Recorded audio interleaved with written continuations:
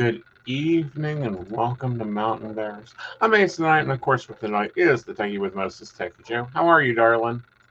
I'm doing well. How about you? I'm definitely stuffed. Yeah, I mean, it gets busy. It was a good We gobble, Thanksgiving. we gobble gobble till we wobble wobble. Yep. Oh, so what you got going on? No, I don't know. There's a few things I want to talk about. Okay. One of them I don't think I'm ready to talk about because I'm still trying to figure it out. Okay. Um, That's fair enough. and that is because of I've stumbled on it and it's like this is fucking wild. But there is a case in Idaho, not Idaho, but Illinois, called the Delphi murders. Two teenagers murdered. But this judge is off the hook. Like, the case is fucking insane. There's been leaks. Someone killed themselves after they were found out they were leaking information. And it's like, huh? That sounds like it is all over the map. It is. I mean, it's all over the map. She forced the attorneys that filed a 1,500-page brief to resign. Okay. And now they're having to bring it up. But no, it's interesting because the defense is that they of course didn't do it, but that this was an Odinistic ritual, and I can see where it's at. Meaning, yeah, I can see where you get that from. Looks like Odin, smells like Odin, tastes like Odin, must be. Well, that, but also, one guy slices two people's throats, positions the bodies. There's no blood on the scene other than Fehu on a tree. It's just like, are you kidding me? Like, they went through a lot of effort. Yes. Okay. So Devin says that's still in court? Yeah. Yeah, apparently it is. Yep, that is still in court. We're waiting for the Supreme Court of Illinois to decide if they're going to recuse the judge, if they're going to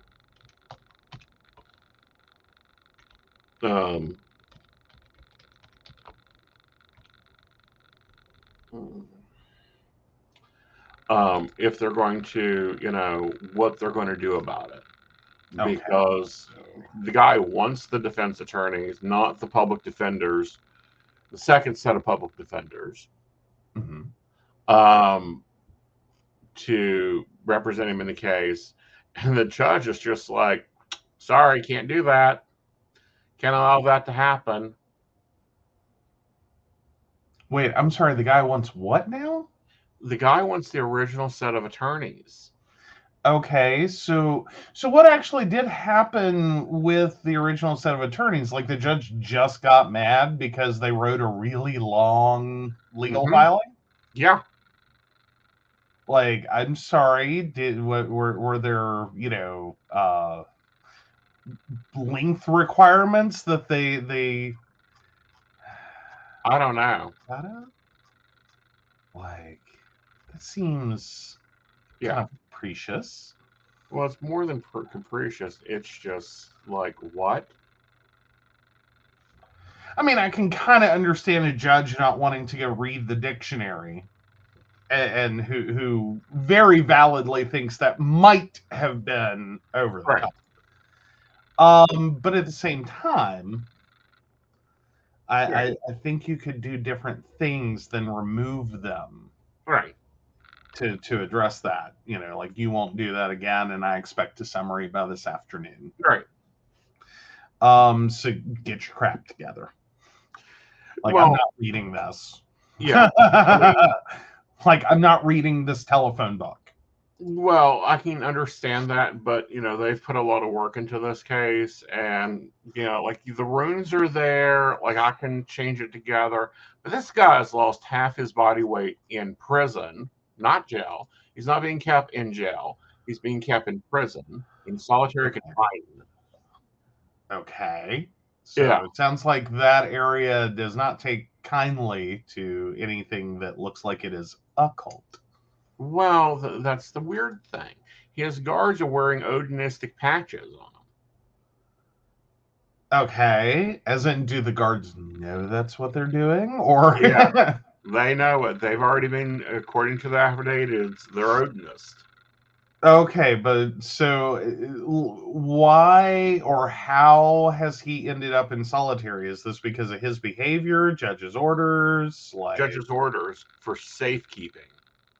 Okay, so the judge has definitely gone a little heavy-handed.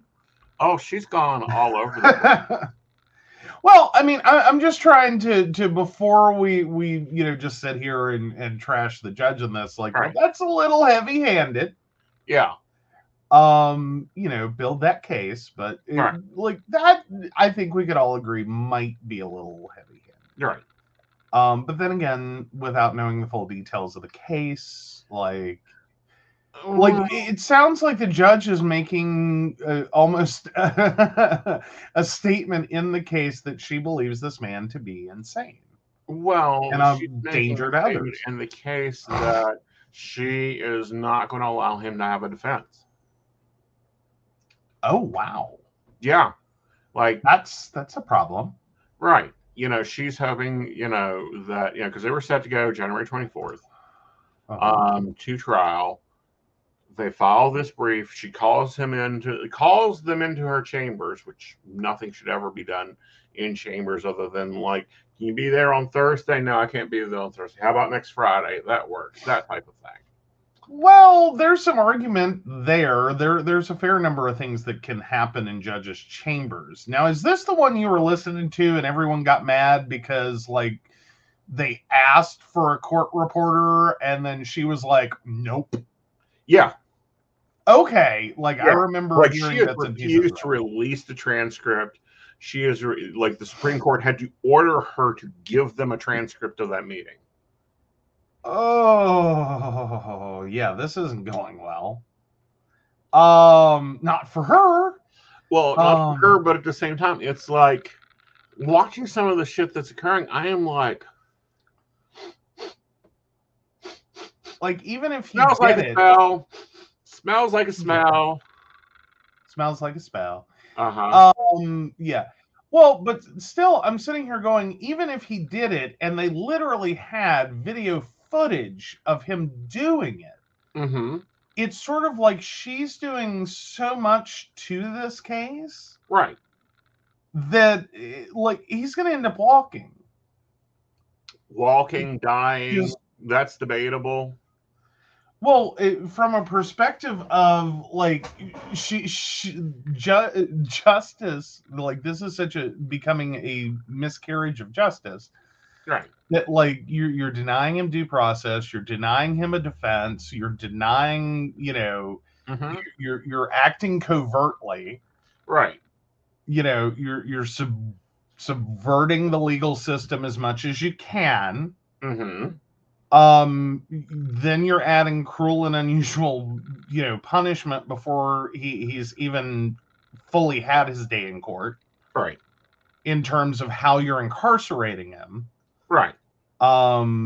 At some point, I think even as the judge in the situation that's, sitting here so adamantly in belief that this is the right thing to do, I would still think you would have to step back and go, this is bad.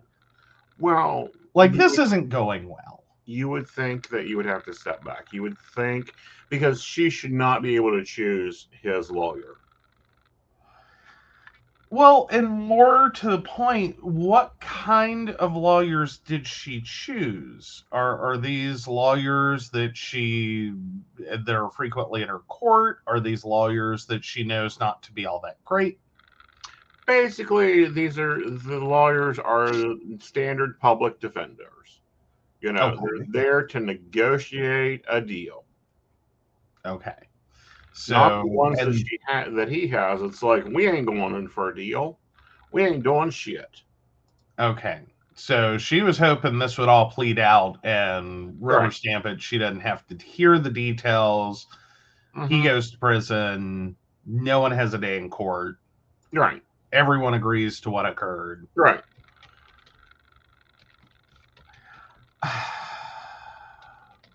Yeah, I don't think she set herself up very well in this. Well, I don't think she set herself up very well in this. I don't think she set herself up at all in a good status. Well, yeah, and more to the point, it sounds like she's trying to help coerce him into pleading out. Right. Like, the beatings will continue until morale improves. Like, yes. we will keep you in the worst possible conditions, right, in an impossible to win situation, until you plea out. Right. It's like she didn't issue a gag order until the defense had issued a public statement, but the prosecutors had released a probable cause statement. Okay. So it's standard probable cause is issued, so therefore I can issue my commentary back on what prosecution said as the defense lawyer. Yeah, she issued a gag order, and it didn't reach the office. Like she issued it, they'd already issued an undated press statement, and then she issued the dog order, and she was holding that against them.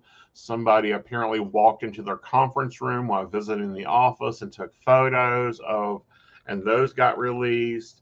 I mean, it's one thing after another in this case, and it's just like, to what? Okay. Now, was the photos that were released, was that from the defense's office or the prosecutors? Okay. The defense's office. So they've got everything boarded out and, all the images on display of the crime scene and, right. all the dirty, ugly photos. Right. And someone just walked in and went, chick. Exactly. Oh, I mean, now was that the first set of defenders or the second set? First set. Okay. So I'm starting to see some reasons why she's not happy. Right.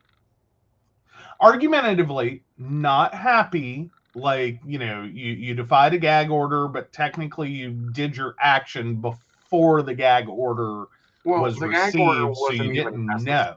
Because the prosecutor's office is dropping shit left and right. Right. Well, whether or not it was necessary, she issued it. She expected compliance with it. Right. The unfortunate reality is, it sounds like at least their claim is, we didn't get it till we had already sent out. Right. So there was nothing we could do. Right. Now, you could sit there and have a moment where it's like, is that really the order of events or not? But again. Okay. And I can certainly understand a judge being very unhappy, right, about vivid photos of the crime scene being publicly released, if that's something she does not feel is appropriate. Right.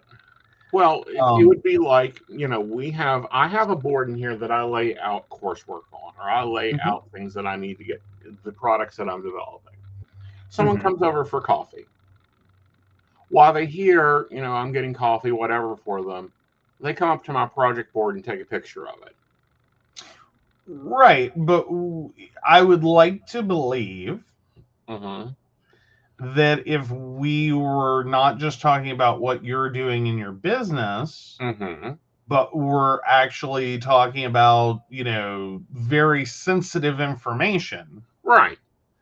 That we wouldn't have that in our living room. Right.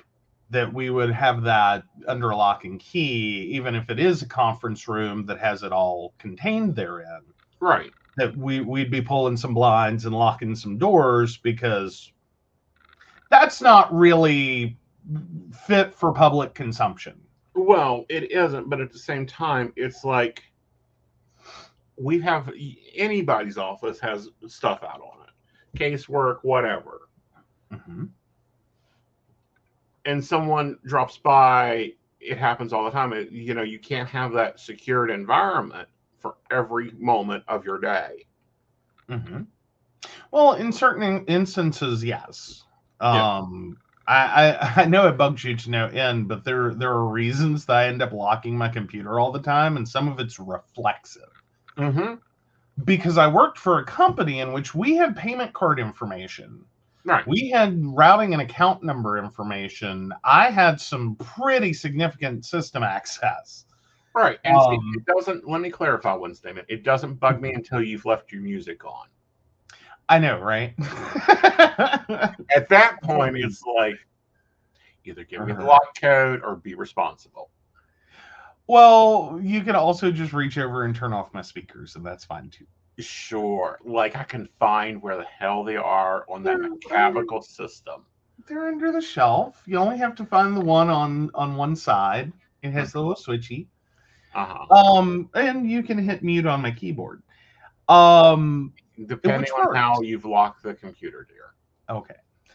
But regardless, yeah. I know that for a lot of businesses there isn't often, and I part of me would hope that somewhere in your legal training, right, they would really start to drill in, like somewhere between college and your first, internship, whatever, it would drill in, lock it down. Well, see, I would think that it would be possibly, but we're talking about lawyers that have been in the game. One of them is only like 4 of the attorneys that can hear this case, that can represent him in this case in the state. But it's, things have changed. Everyone's got cameras. Mm-hmm. Everyone has a cell phone. Things have majorly changed, because 30 years ago, you can just close the vanilla folder on your desk and walk away. Mm-hmm. Or if you're working out a case and you're preparing a defense and you're trying to go through what is supposed to have gone on versus what the pictures show, and you're going, that ain't right. That ain't right. That looks familiar. Why does that look familiar? Well, I've got to go and grab a research book. Mm-hmm. Because they're not fluent in runes. But no, I think they're, at the same time, though, it honestly should be easier. Mm-hmm. Because I would think that more and more, and granted, the legal profession is not known for jumping on technology. They really love printed materials. Right. Like, feel it, touch it, hold it. Mm-hmm. Versus their electronic documents and electronic storage, and it's kind of like a bane of their existence. Right.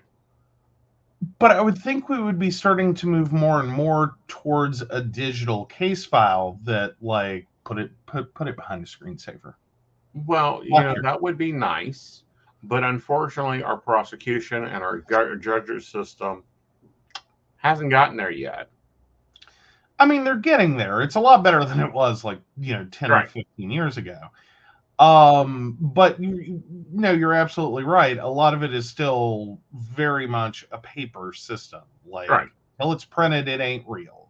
Right. Can I touch it? Can I taste it? Can I smell it? Can I feel it? Right. And that's just talking about, legal briefings. Right. It's not real till you can touch it, feel it, do all the things to it. But I really would, and I'm sure it will at some future point. And I kind of foresee that being one of the uses of the VR systems, is creating digital spaces to interact with evidence in cases. So that it is something that you can sit there and spread it all out. Right.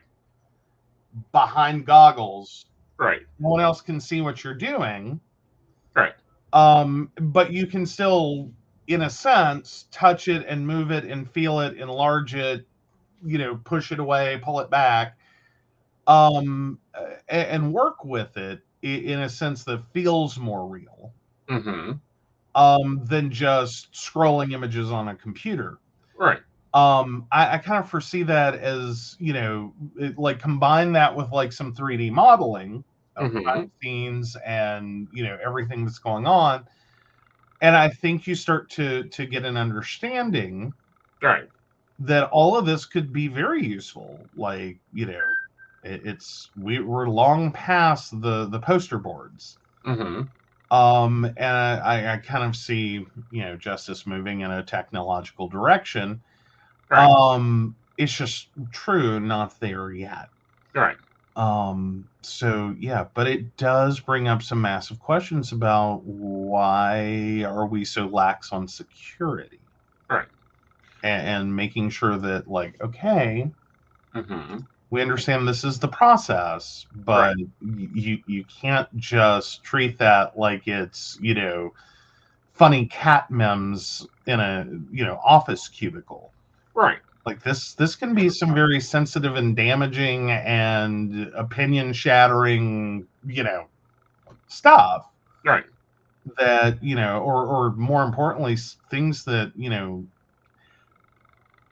are generally seen as not fit for public consumption. The public's interest in the case and the sensitive nature of the content it doesn't outweigh. Like the public can see it all they want to see it all they want to. It's inappropriate. Well, but what's being inappropriate is this judge. Like, well, functionally, yes. Yeah. Okay. So we have the judge that's totally inappropriate. Then we have a prosecutor that's leaking out information about this case. Like, I don't know, a strainer.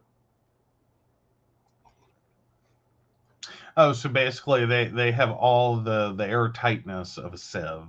Exactly. So yeah, okay, fair enough. So what is it that, like, and is it more so they think the prosecutor's doing it?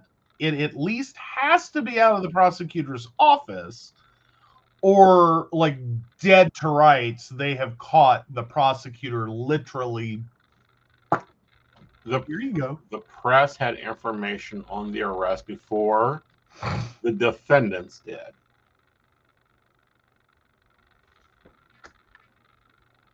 Good grief. So yeah, someone at least out of that office is dropping dimes. Yeah. Alrighty. Yeah, that's not a good look. No. Like that calls into question, how professional are you behaving? Right. Oh, yeah, this sounds like a total clusterfuck of a case where all the parties are wrong. Right. And it ultimately asks the question, can you get a fair trial when it sounds like every single person has a malfunction?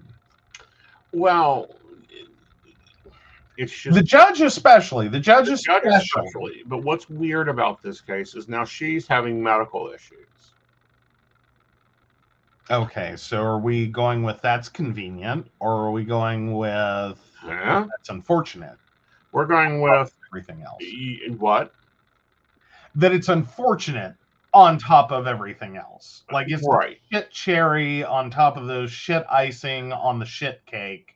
Right. Okay. The person they found that was leaking information committed suicide.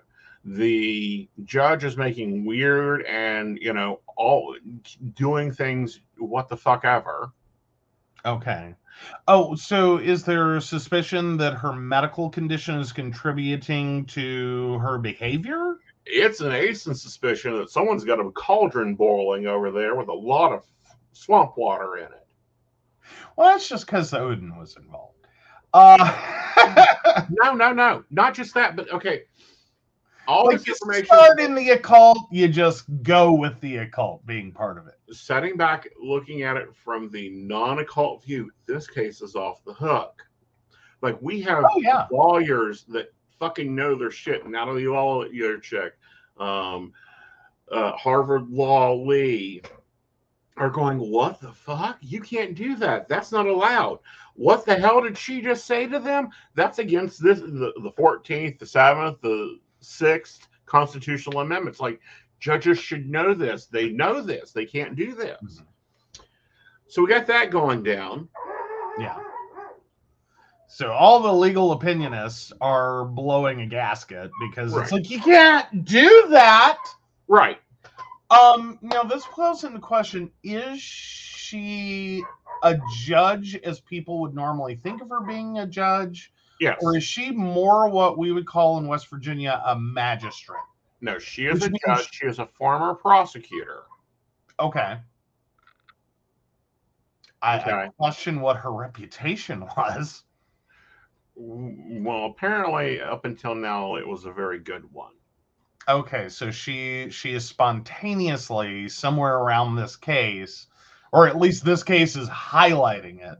Yeah. Has gone off the rails. Off the rails with the train basket. Okay. Yeah.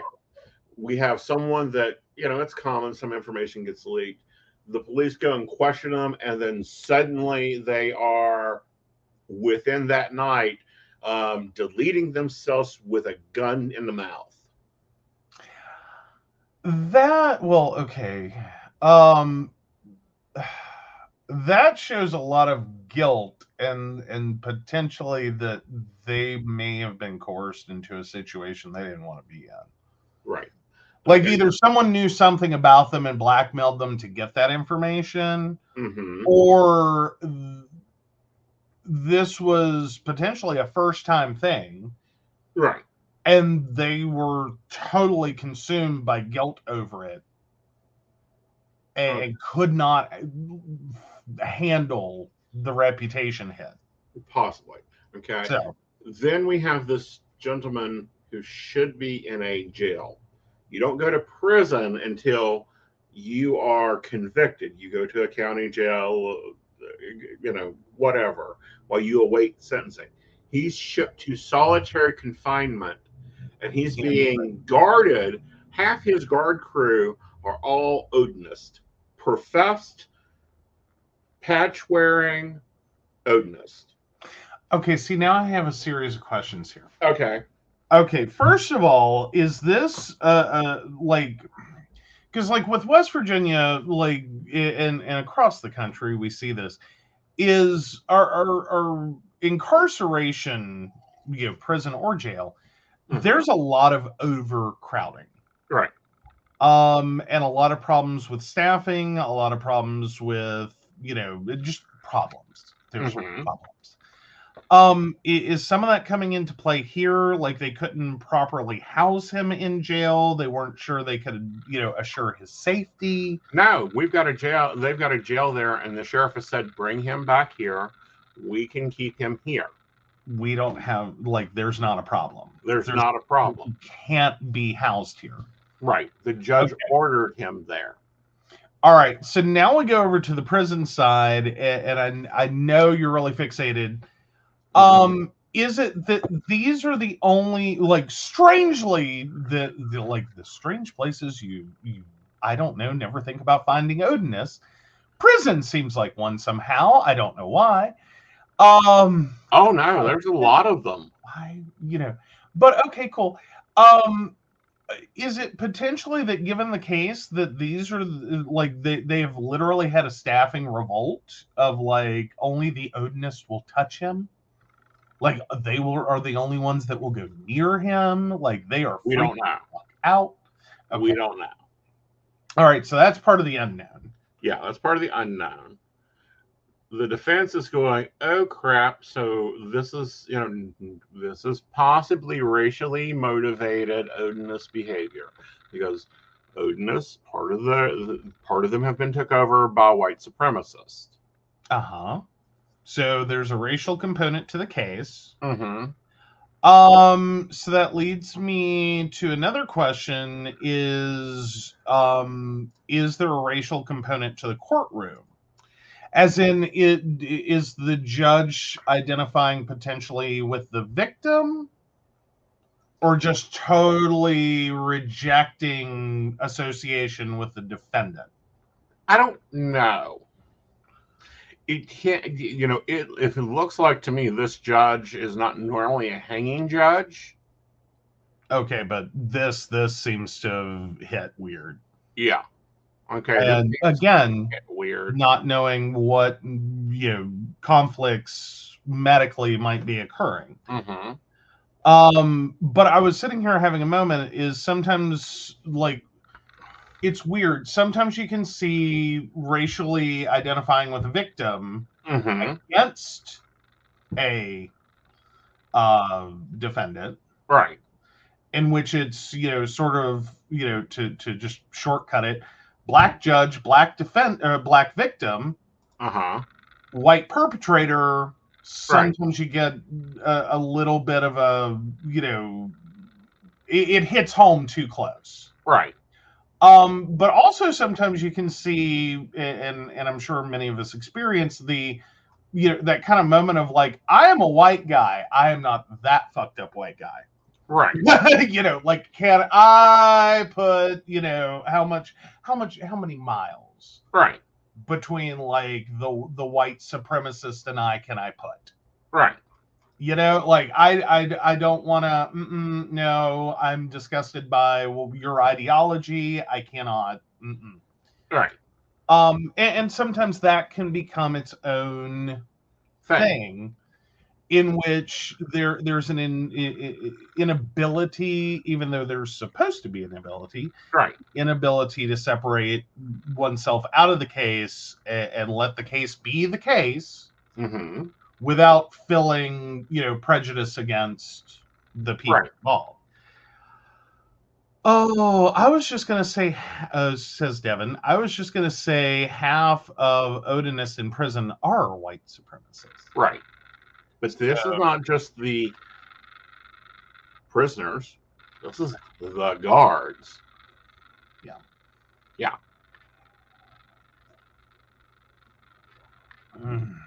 This is a very strange one. This was a very complicated one. This is one that I'm like, I smell a cauldron.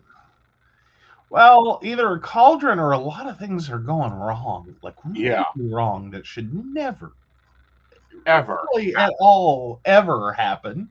Yeah.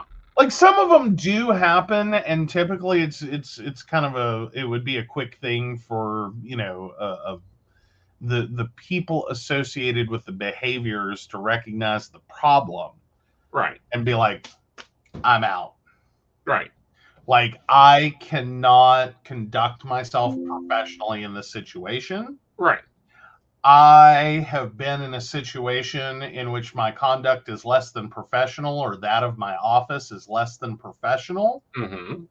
And I don't want to see this man end up going free, for instance, from public defender side or from the prosecutor side. I don't want to see this person walk free because of our behavior. Right. So we're out. Right. Or public defenders that are like, we're not very good at this. This is out of our scope. Right. We're not built for this. Oh, really? Oh, come on. Yeah. So the suspect is an Odinist. No, he is not. No.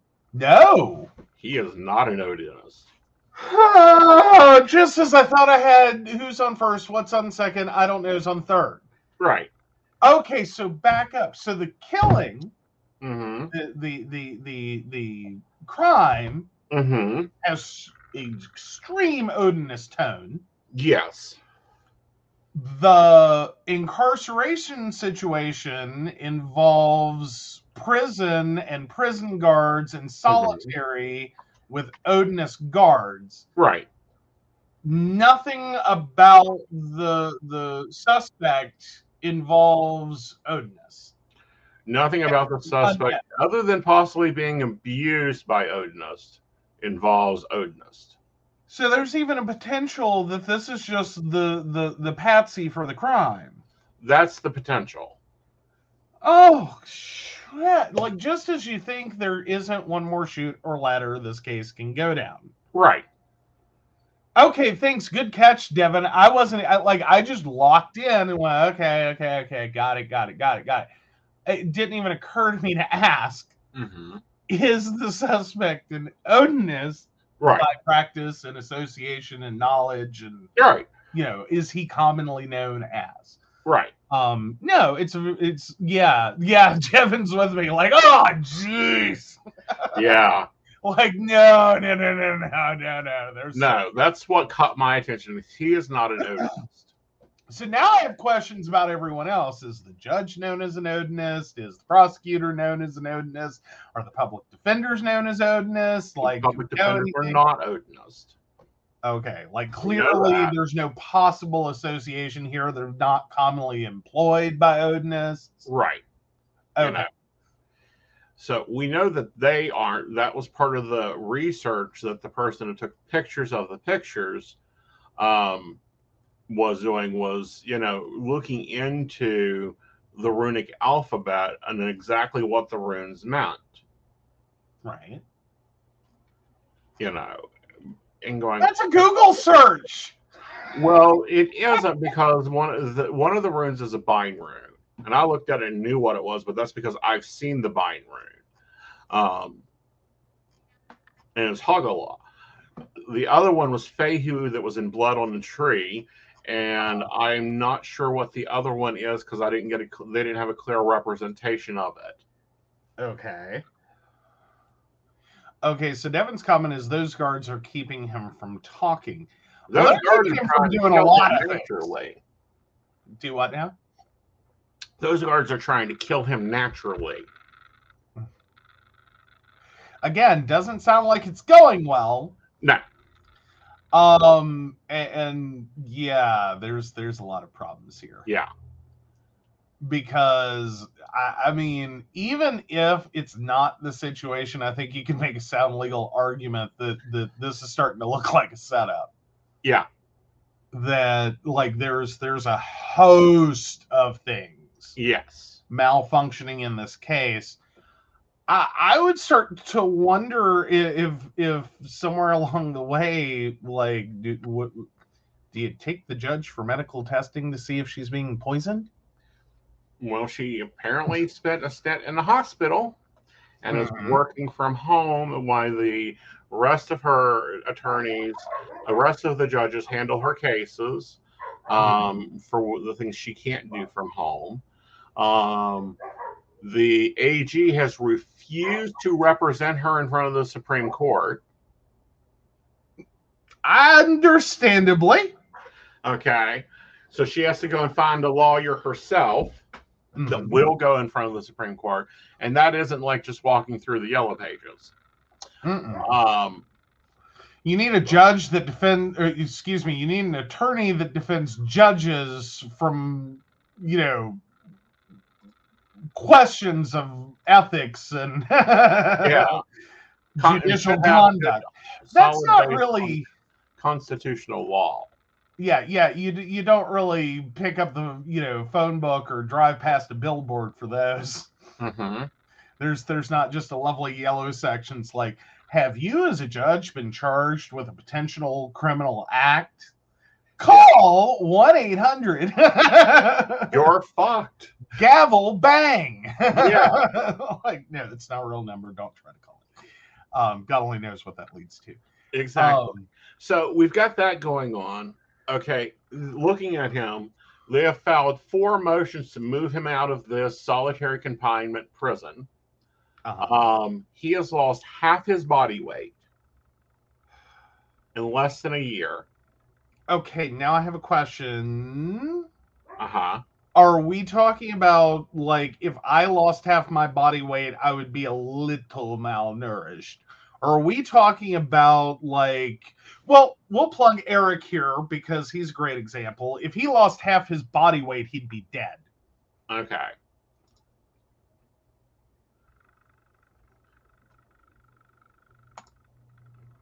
Like, he would be skeletal.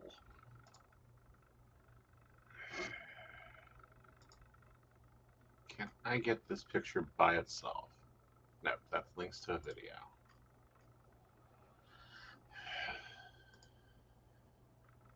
We normally don't show possible perpetrators. Fair enough, but in this instance, like, you kind of have to exhibit that one. Right. Like, if you're talking about a 400-pound person that has lost 200 pounds, Right. that's very uncomfortable. Right. But it's not necessarily approaching like this is a deadly situation. I mean, it could. But if you're talking about someone who was like 220 when they went in and now they're, like 110, that's ridiculous. That's closing in on death. Share screen.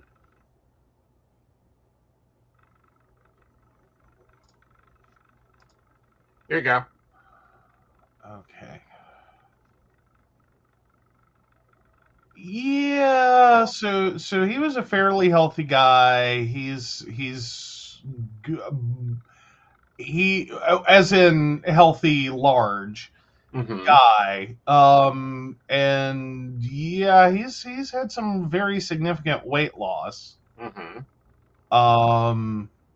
Does it actually state the numbers? Because I'm thinking he looks like he's about 170. Yeah, let's go to the original. But I don't have a height to compare that to. Right. Like, I'm assuming he's about 5'10". Right. That looks like about 170 at 5'10". Right.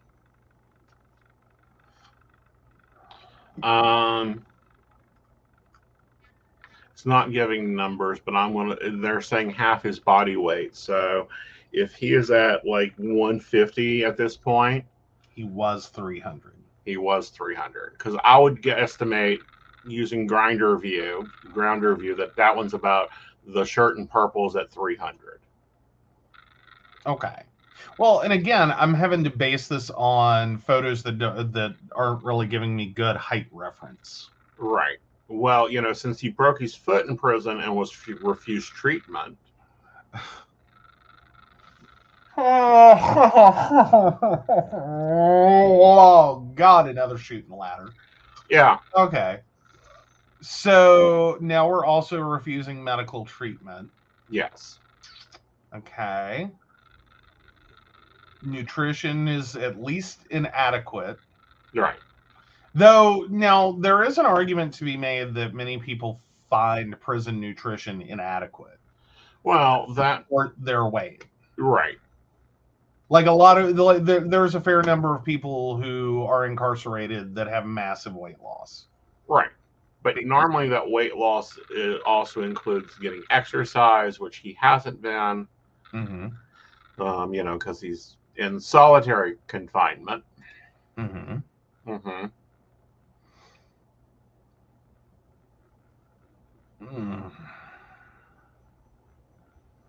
Yeah, there's a lot going wrong here.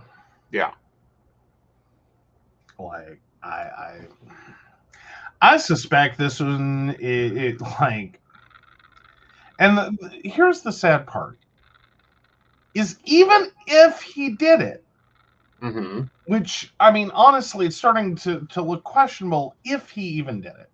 Right. But if he did it, there's a very high likelihood he is not going to serve time for the crime and is instead going to receive a giant check. Right. Oh, and that was the other thing, because they had filed tort claims. She didn't like that either. You have to file those at this point. If you ever plan to, you have to file a notice of tort claim. If you even have the ability, you want to sue the state later for your treatment. Yeah. Yeah. Which, I mean, to some degree, why as a judge do you care? Like, I would think that would be a fairly common filing. Exactly. You know what I mean? Like, you can sit there and be cranky with the fact that, public defenders will, or any defense attorney will kind of throw spaghetti at a wall to see what sticks. Right. And I would think this would be fairly common. Right. To at least, put the bookmark in. Right. That, there may have been mistreatment. There may be cause for this or that, right. or, whatever. And that most people, if you're a judge, you would have to, be callous to that at this point. Right. Like, you've been on the bench a couple of years, you've tried some cases, you've probably seen this one more than once. Right. Which again goes to, how has she reacted to this in the past? Right. And again, jumps back to what is her actual, I don't want to sit here and say the words mental status. Right. Because that makes it sound like I'm calling this a mental health problem, and I don't think that's what's going on. Mm-hmm. I'm thinking she has a medical issue. Mm-hmm. Or potentially, exposure to something. Right. That's interfering with her faculties. Mm-hmm. And her ability to make good judgment and to be, from what it sounds like, was a fairly reasonable judge. Right. In the past, up to this point. Mm-hmm. So what's the malfunction here? Right. Because this seems like good judge gone bad for no obvious reason. Right. That sounds like a judge that would ordinarily be looking at a prosecutor going, what the fuck is this? Right. Why are you here? You don't, what is going on? Yeah. Like, I mean, like, I'm getting that feel of it, is that, like, this isn't a judge that one would describe as someone just out vigilanting from a bench. That they're ordinarily pretty even keel, which is always a good thing. Right. So, yeah. But, all right. So that one will be interesting to follow. I will certainly fun, but I'm not having fun. Are you guys having fun? Because I'm not having fun. This is a headache. Well, it's going to be a headache. Like, it's just everywhere you turn in talking about this one, it gets worse. Right. Like, there's not one thing that gets better. Right. So, alrighty. Alrighty.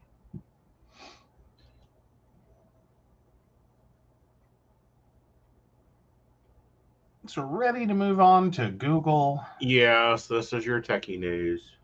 Oh, all right. So, Google will mass delete old Gmail and Photos content next week.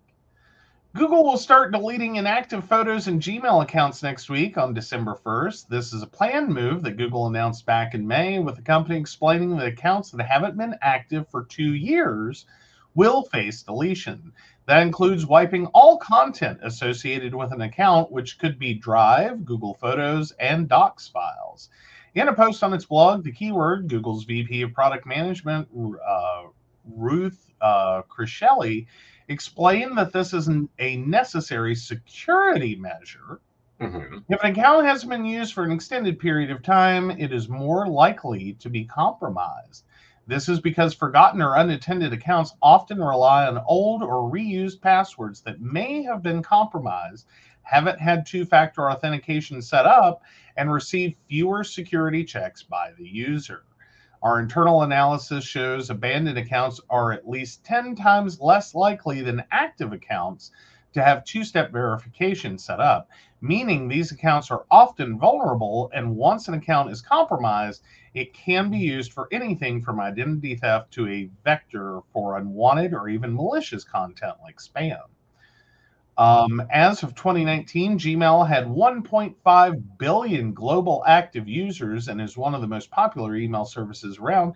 Because of that popularity and the ease of setting up an account, scammers have been known to target Gmail users. It also makes sense that Google will want to close dormant accounts to free up names and space. Google hasn't released any figures on how many accounts are classified as inactive, but considering the size of the user base, there could be a lot of free storage the company is funding for accounts that aren't active. Right. All right, so then it goes into how to keep your account, which is just go log in basically, and please set up your two-factor authentication and a good password and blah, blah, blah. I don't know. I'm a touch contentious with the premises in this article. Okay. I think it will free up a lot of names, potentially a lot of accounts, but free up a lot of names. I don't know that those will necessarily have value for most users. Right.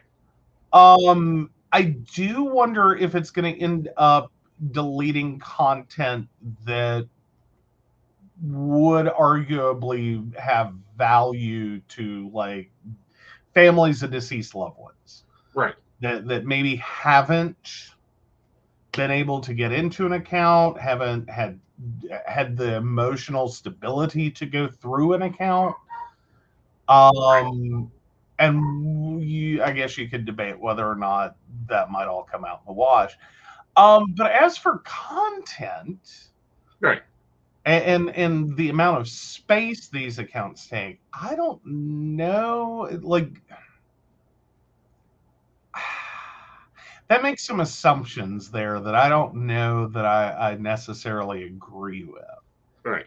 Because if you're an active user using your account, yes, you can end up taking up a lot of space really quickly.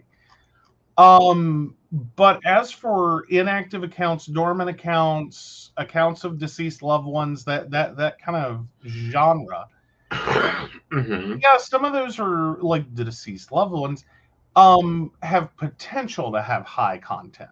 Right. But sometimes if you're talking about people who registered an account to do one thing and then walked away, right? How much did you put in the account? Exactly. You know, how is this any bigger than like a sheet of paper? Right, but like example, Beltane Force, I have all the records in a Google account. I need to log into it because we've not used it, but I don't want to delete the records. Right. Understandable. But no, Mm-hmm. But again, like there's important information there, but is it necessarily massively space taking? Like no, on a floppy. Yeah, no, I can put it into the hard drive and it will go whatever. Well, yeah, but I mean, functionally, there's probably about a floppy's worth of information, which is still a lot of data. Right. But, you know, in terms of like, you know, important emails and names and addresses and contacts and things like that, mm-hmm. But that'll all fit on a floppy. Right. You know, like, did you save video there? Did you save a shit ton of photos? Did you know? Most likely, but you know, I'll log into the drive and pull it down. The more important part is they're not sending out emails or making big notifications that this is occurring. No, they're not. So yeah, if you might want to audit your accounts and make sure you're logging in mm-hmm. and complete verification steps. Right. So that you don't risk losing those accounts. Exactly. So. Alrighty. So let's rock into Are You an Asshole this week? All right. Wow, we're going quick. We are. All right. Am I the asshole for embarrassing my sister at my wedding? Edit, she asked for $10,000 for a single setting, each of 30 minutes, and more than $60,000 to become my lawyer properly. This becomes important. So my 34 male sister, Candace, 36 female, is a defense attorney. She's good at it, and I had a case sometime back which I asked her about. I wanted her to be my lawyer, but when I talked to her about it, she said, well, if you want my legal opinion, it would cost a couple of $1,000s. and even more if you'd like me to become your lawyer. I was shocked and asked her whether she's actually asking for money to help her own brother.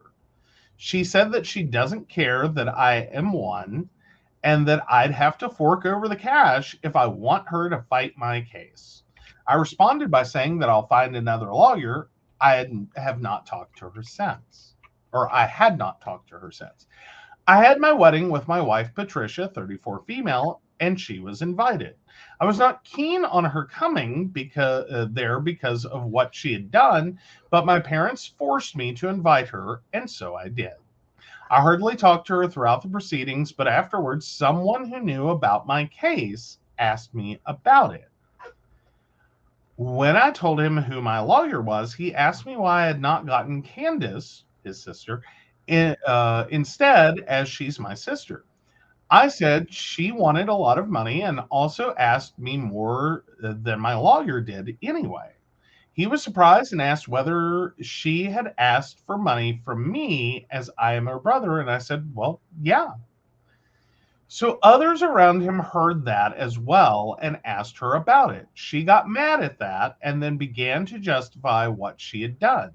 She took me aside to accuse me of embarrassing her and that I invited her to the wedding to try to ruin her reputation or something.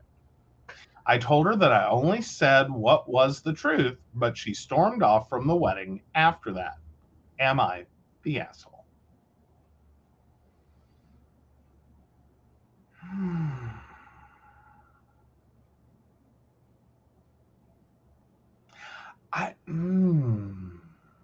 And so when we talk about asking for money, it was $10,000 for each meeting of 30 minutes, and then $60,000 to become his lawyer properly. That's what she asked for.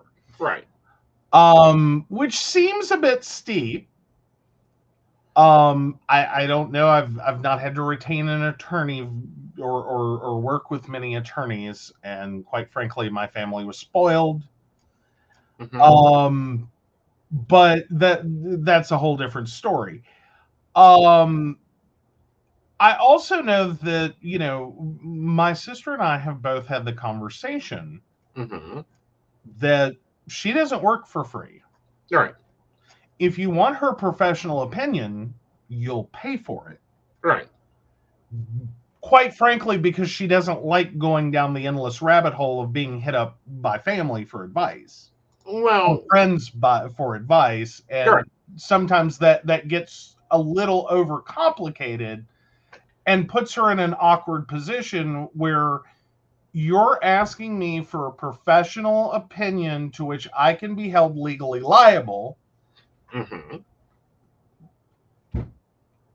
But you're not compensating me for that information or for that professional opinion. Right. Well, and here's the other part of this, because we've dealt with this. I have a rule. I don't read for family. If they want an appointment, they can book it. Yeah. That includes in-laws and sub-in-laws. Yeah. Yeah. Book an appointment. Book an appointment. And from similar situations, you've been down some rabbit holes. Oh, honey, I get rabbit holes all the time. Well, no, I mean with family or extended family. Right. That it's not just, we're not talking about like a reading here or there, or we're not talking about a couple a year. It's like, I can't function without calling you kind of readings. Right. So I'm going to call you 3 times a day to pull your cards and tell me what to do. Right. Which is like, okay, that's excessive. Right. Like, no, this isn't, no, that's not how this works. You don't get Nancy Reagan level services here. Right. Like if you had legitimately been talking about, oh, we went down for Thanksgiving and he, took his tarot deck and did a reading. Right. You'd be fine. Like, right. If that were the holiday Thanksgiving tradition. Right. It would be cute and fun and, whatever. And it's not a big deal. Exactly. But to prevent that from becoming Nancy Reagan level services for the friends and family $0 discount. Right. No, we don't do that. Right. And so, yeah, so part of me understands that. This seems like it goes one step further. Mm-hmm. Again, I'm sorry, the $10,000 for a 30-minute meeting plus $60,000 to become a lawyer. I'm stuck at, unless this was some really out there thing in which there were a lot of professionals involved in handling it. Mm-hmm. And that 30 minutes was representing a lot more than just her and her presence. I don't know. Look at Doc Huntress.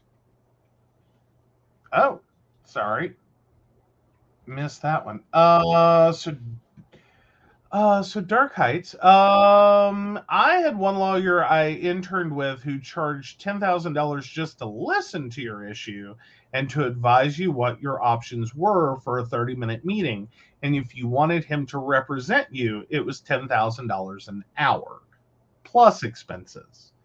Then you run into them getting pissed off if they don't like the outcome. Oh, I'm sure you do. Mm-hmm. Like, again, because that, like, when you're talking about $10,000 for 30-minute meetings just to hear about a case, right, and $10,000 an hour to work a case, mm-hmm. plus expenses, right. throwing that kind of money at something, I think you would have very high expectations. Right. Because, again, it seems, like a very high rate. Right. Now, if we extrapolate from that, the $60,000 was an assumption of 6 hours work. Mm-hmm. Oh yeah, if you're doing it for family, that's a whole other mess. And that's why I think maybe the rates here, I don't know whether they're legitimate for the area and the kind of attorney and the kind of case and mm-hmm. Is this situationally appropriate? Right. Or whether this is the fob off rate. Right. As in, I don't want to do this. Mm-hmm.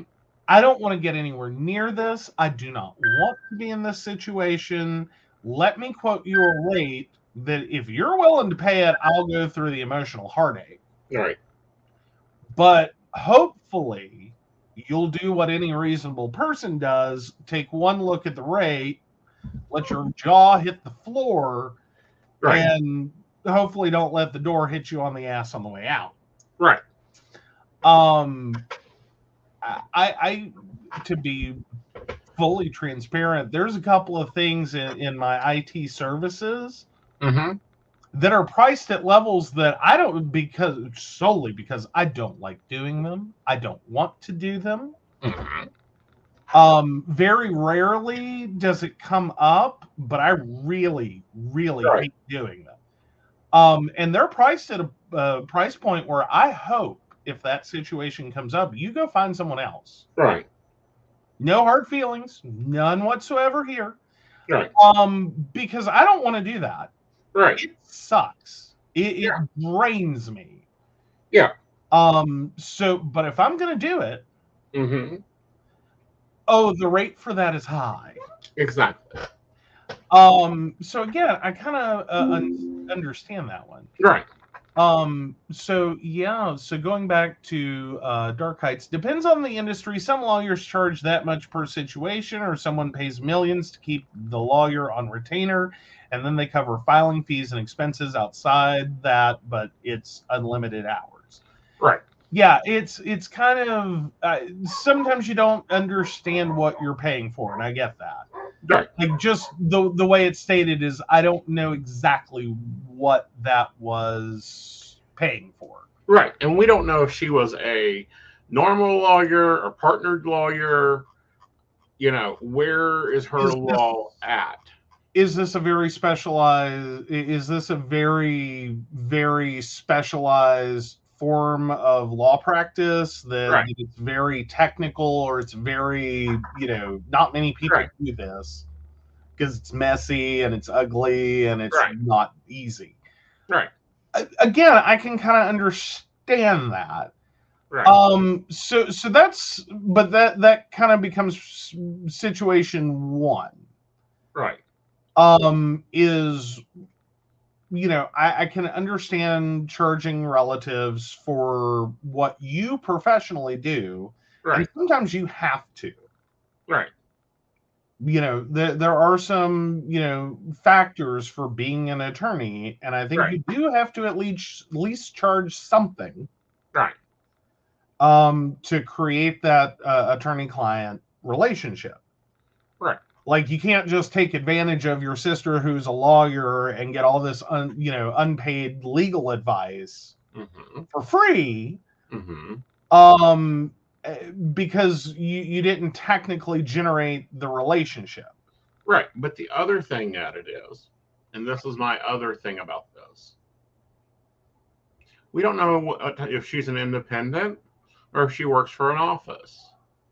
Right. That may be just a fixed part of her, if she's working for a firm, that may just be the rate, and she doesn't have any control over it. Exactly. It's like, bill what they bill. I don't control King. They charge what they charge. Yeah, like, well, I mean, you control a little bit of it. Like, there's a bare minimum floor, the least you can charge per minute. You have zero control over anything beyond that, like their connection fee or any other fees they charge. Like, you can't cut someone a deal on an individual basis. It's either you cut your rate for every single person, or the best you got is, here's a couple of free minutes. Right. Like, I can do that. Right. And even with that, you actually have to be careful, because like there have been some issues around people abusing the free minute system. And yeah, Keen did. There's some things Keen doesn't like. Yeah. Like, there's some patterns of free minutes that'll really get you in trouble. Yes. Because they don't ever want to see that again. Exactly. Yeah.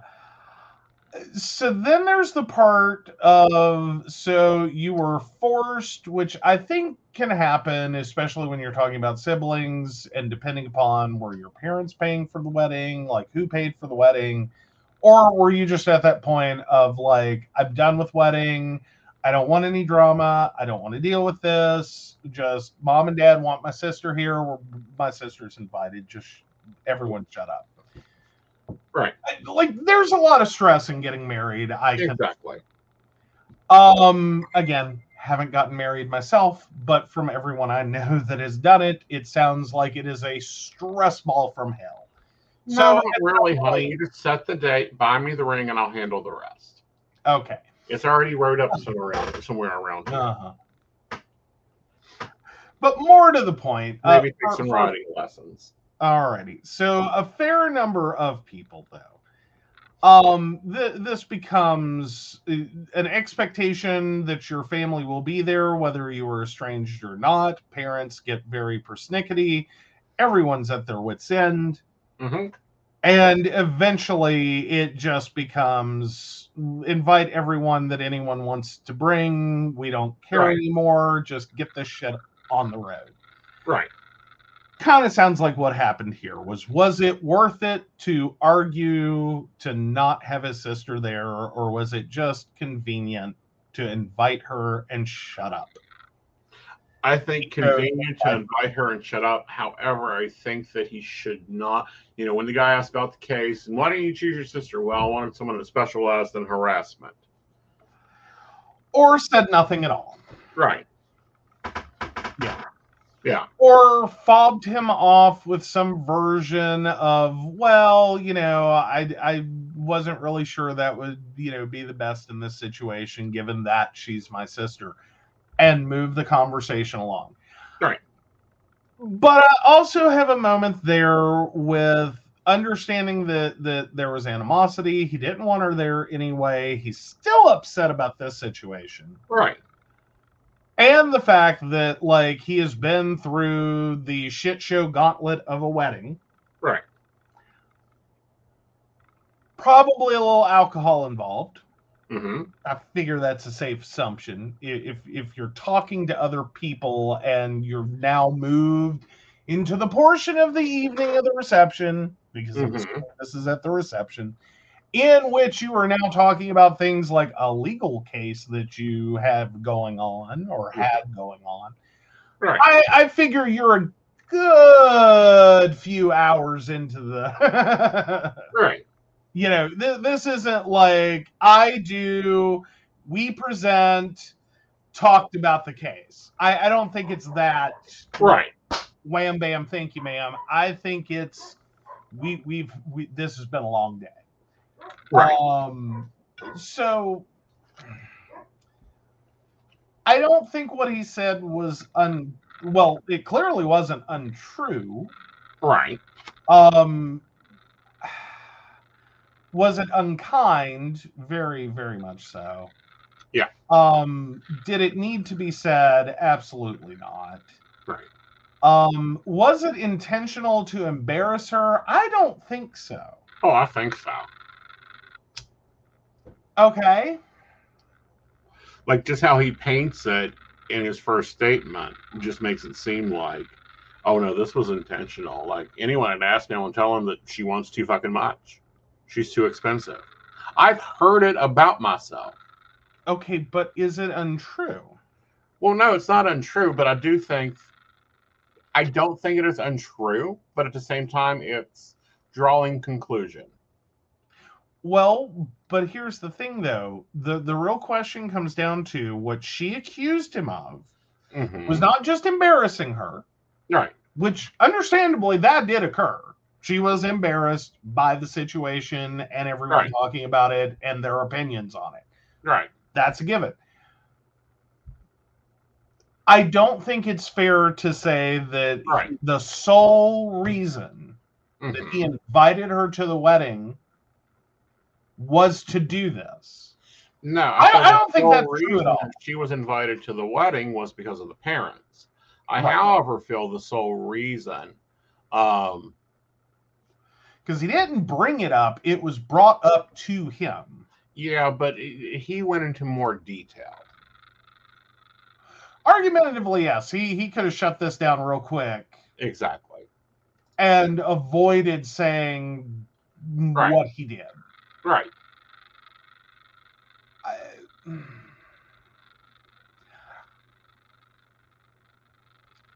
Again, I struggle here because I don't think anything he said was untrue. Right.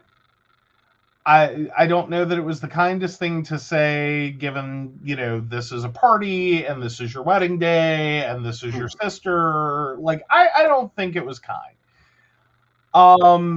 Right. I'm just still stuck on, do we call him the asshole for it? And I think I have to go with yes. Yeah. You are the asshole. I would agree. All right. The poll is up. What do you think? Be sure to vote. And moving on to Poly Advice. All right. Gift ideas for the Polycule.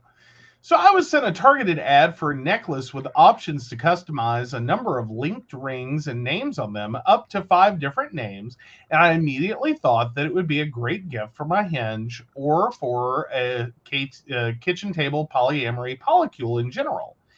Is it too corny? Do you do group gifts at all or keep it separate? I've been solo poly for years, but I fell in love with someone who has a pretty large and long-term group of partners. I met a couple of my metas and like them, but I haven't met them all. A few live out of state. I think our hinge might appreciate the effort, but I'm not sure if it's too much. Navigating a group of metas is newish for me, as it's been just me and my mostly unattached or also solo poly partners in the past. God, I'm struggling with that sentence. I think it's cute. I think if everyone's comfortable, it's a great gift. If some of the people in the polycule are not comfortable, it's going to live in a jewelry case. Yeah, but at the same time, I think it's a cute idea. I think it's a cute gift idea from like the hinge perspective. Right. I don't know that that's the best gift idea from a meta for everyone else perspective. Okay. I think that might be stepping in. Well, Like, do you really plan on exchanging Christmas gifts? Are you setting an expectation of something that the metas aren't expecting? Like, do they exchange Christmas gifts with metas? that's a Like, good question. how, you know what I mean? Like, do you really want to start trying to figure out like what ring goes where? That's what I think I fear most. Oh, oh, that is cute. Yeah. Like, I think it would be sweet. So now, is this actually marketed as poly jewelry, or is this like one of those mom gifts where you put all of her kids' names on it, Mm, or is it both? mm. Checking it out. Oh, it's 20. By the way, those that just saw that, that's 20% off. Ooh, nice. And what is 20%? What is the price at 20% off? I was looking at jewelry. 125 a necklace. Oh, that's not horrible. Right. Like, although if you're a meta not expecting to have to give Christmas gifts to a meta, I'd be a little pissed. I don't know about that. I kind of like one of them. Well, no, I think they're great. I'm just questioning, like, is that? Mm-hmm. I mean, kitchen table polyamory is one thing. Right. Is it? I mean, because we have a fair amount of that going on in a few different people that Mm-hmm. involved. We've never exchanged Christmas gifts on a meta level. Like, No. I don't necessarily, I don't think, I don't know if there's Christmas gifts between you and some of them at all. Minus the main household, rarely. Yeah, that's kind of what I was thinking. But More to the point, from meta, like in the household, meta to meta is one thing. Like, right. Yeah, you're getting a Christmas gift. That's cool.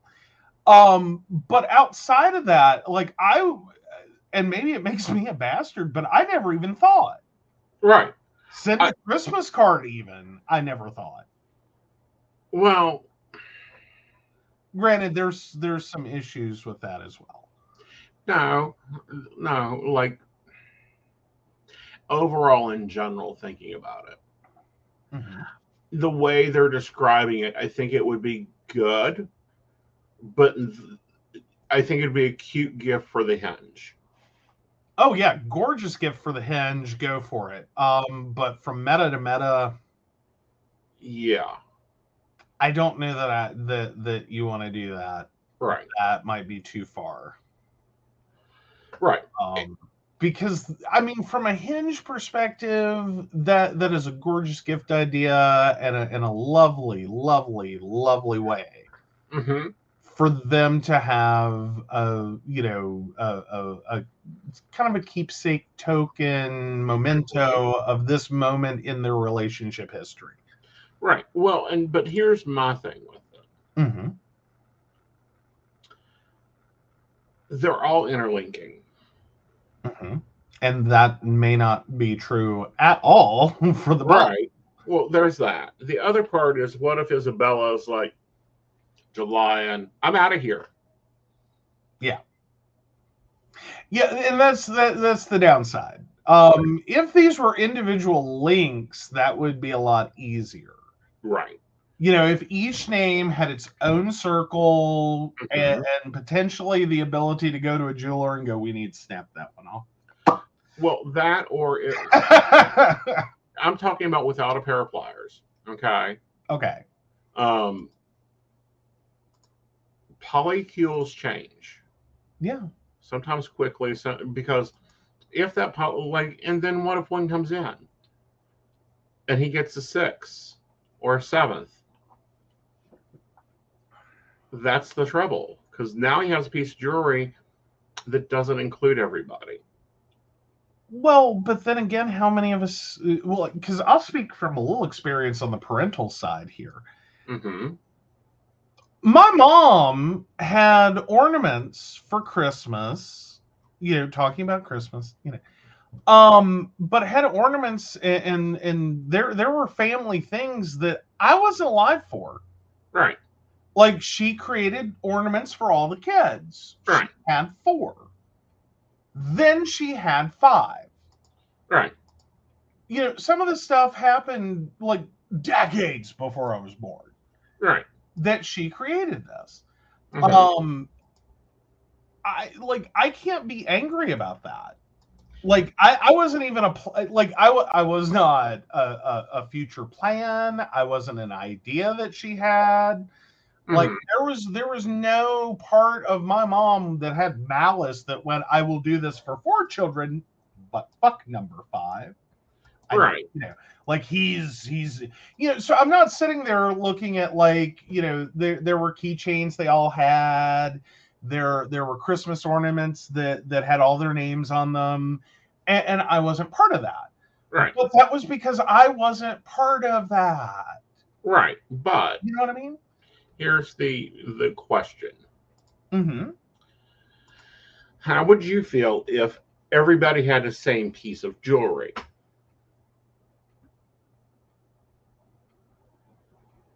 Again, I think I have to recognize that at the moment that occurred, I didn't exist. I get that. And that may be easier for me because truly that kind of covers like a lot of things in my life, is that for my family, I didn't exist. I wasn't a plan. I wasn't the planned 5th child. I wasn't like mom sitting there going, I'm going to have 4 or 5 kids. Right. Like, she had 4 and went, holy shit, I'm done. Right. But no, I'm talking about in our polycule, everybody all had the same ring. Mm-hmm. That would be easier to extend out as the polycule changes and morphs and that type of thing. Yeah. Yeah. That would not like I think that would be cool.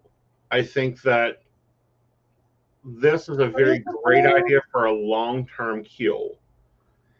Well, here's my thing though, is, and maybe I'm a weird person, but how much is sentiment worth in bulk? Like, if you're going to Sam's Club to buy 5 rings because that's where you get the best deal on 5 rings. Right. I'm not talking about just 5 rings. I'm talking about a custom ring that is designed for the polycule. Like the scripted AFK. Or, And then you go back and like, hi, we added someone, we need another one made. Right. But then you have to start asking, outside of the hinge. Where's the other interlinks? Well, but no, here's the thing. Outside of the hinge, what does this represent to the metas? Right. Do you want to belong to the Mickey Mouse Club is what I'm getting to. Do you want the secret magic decoder ring? Right. That is all related to this one partner. Right. That would be understandably special for them. Right. To have that connection. Right.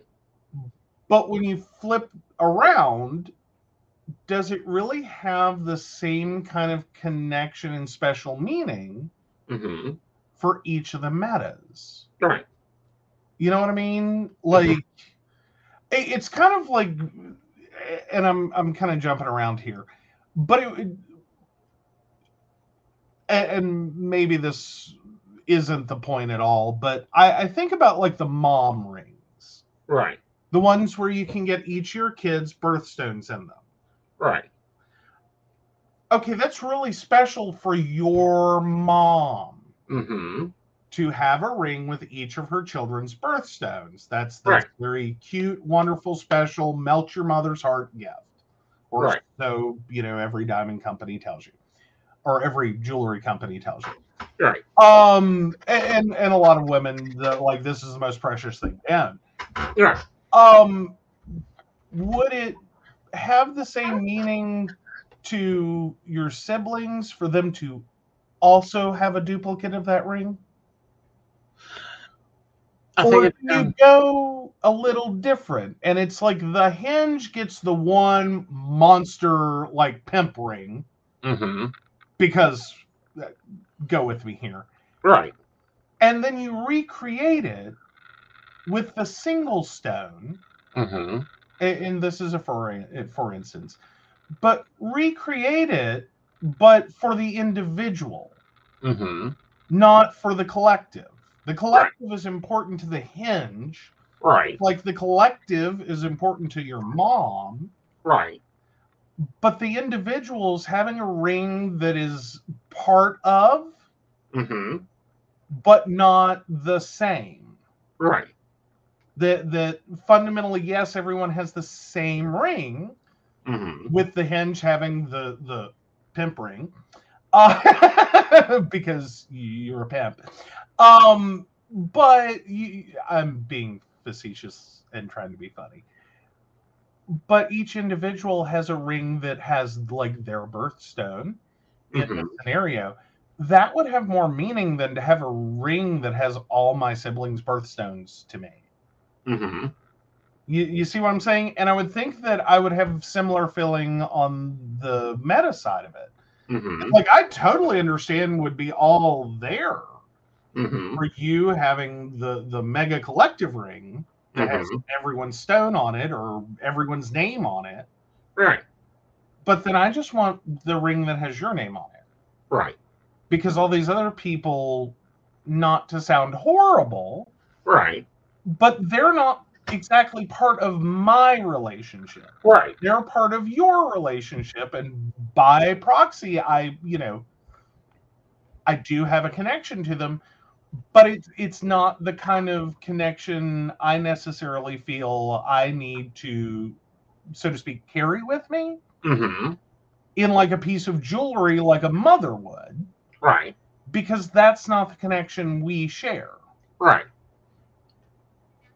Right. But what I'm saying and where I'm going with it is, what if there was a polycule ring or a polycule bracelet? Not with like personal engravement. Okay. Like this OP is gone. But like everyone got the same ring.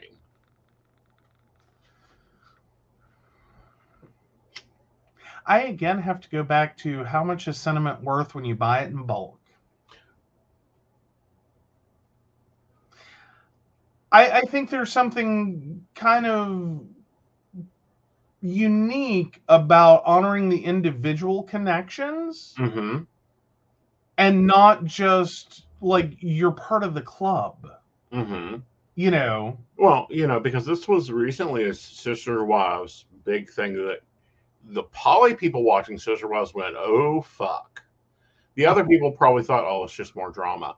But Cody had exchanged out his, the whole family, like at every wedding, they got a Irish wedding band, a collada. Okay. Okay. He's now recently changed out his collada for a horse ring. And Robin is no longer wearing her collada. She's wearing a 3 or 4 carat diamond ring on an infinity band. Okay. But they didn't get married anything.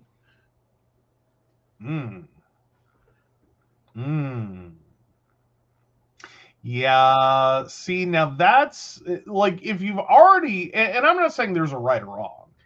Right. I'm saying me personally, like, no, I'm the Mickey Mouse Club Magic Decoder ring doesn't really spark me. Right. But if you've done that, then yeah, it's very telling when that disappears and gets replaced with other jewelry. You've made a very strong statement, right? That you done, right? Or at least it should be taken that way. I don't know how else one would take it. Is that But what I'm, which is a very valid point there. I think though from the beginning I would have been like, I'm not really down for the Magic Decoder ring. Like I would be more about jewelry that's specific to us, not us, the collective. Like, Right. if you, as the hinge point, Mm-hmm. are interested in honoring those multiple relationships with a ring that encapsulates all that. Right. Because quite frankly, after like 3 or 4 people, that's a lot of fucking rings. Well, Like, let's be fair, that's a lot of rings. You may want right. to start looking at, okay, how can we streamline this just a tad so that literally you don't have pimp hand. True. And, you know, that's the situation we've gotten to. I mean, because classically, you are the gold rings. Invisible is silver because he prefers silver. You bought the gold. You know, originally, yes. Yeah. You know. And I'm You like, lost okay, it. huh? It is somewhere in this house. I didn't lose it. It's just put up because, you know, someone got mad for a ring that was coated to get dough on it. You know, I think I'm valid in this. And it had less to do with that ring than it did some of your other ones. Right. Like, let me tell you, like, honey, I love you. Mm-hmm. Really, I do. But I was worried about a couple of your rings that have very either strong reliefs. Because you wear a fair amount of jewelry generally. Right. And especially at that point, that have really strong reliefs and or cutouts. Right. Because you were doing a lot of bread making at that point and having to knead dough and punch dough and do all the dough things. Mm-hmm. And you were getting a lot of yeast and dough and flour and everything because you didn't take them off. Right. Into those rings. And I like there were a couple of months or a couple of moments I was really horrified to look over, like you're at an event, and I look over and there's a big old white chunk of dough in the middle of your ring, and it's like, oh, how did we not catch that? Yeah. Go take your ring off and wash it. Like, quick. Well, again, I like the idea. I just think that it needs to be separated. Like, he gets the 5 rings, and then the couples get you get a ring. Like, if you did the 2 names, right, and then did a 5 name for or a 3 name, or however that branch works. Mm-hmm. Yeah. Mm-hmm. That makes sense, and I think that would be a wonderful gift. But then that gets us back to the question: does that come from the meta, or is that just a great idea for the hinge to do the across the board Christmas? If it's their idea, it's their gift.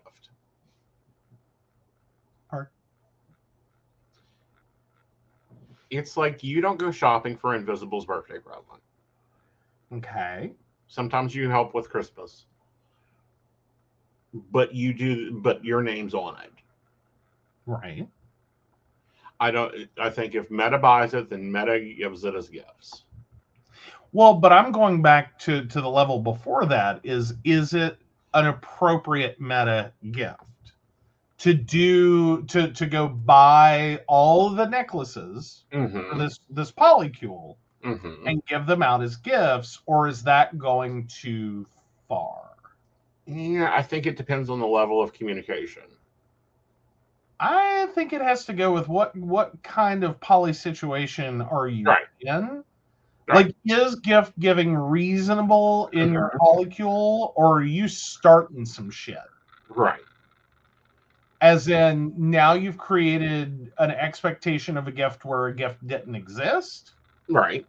And so now someone's behind the 8 ball and feels like next year they have to get you a gift, and now they have to make up for both the first gift they weren't expecting and the second gift that they are now committed to buying. Right.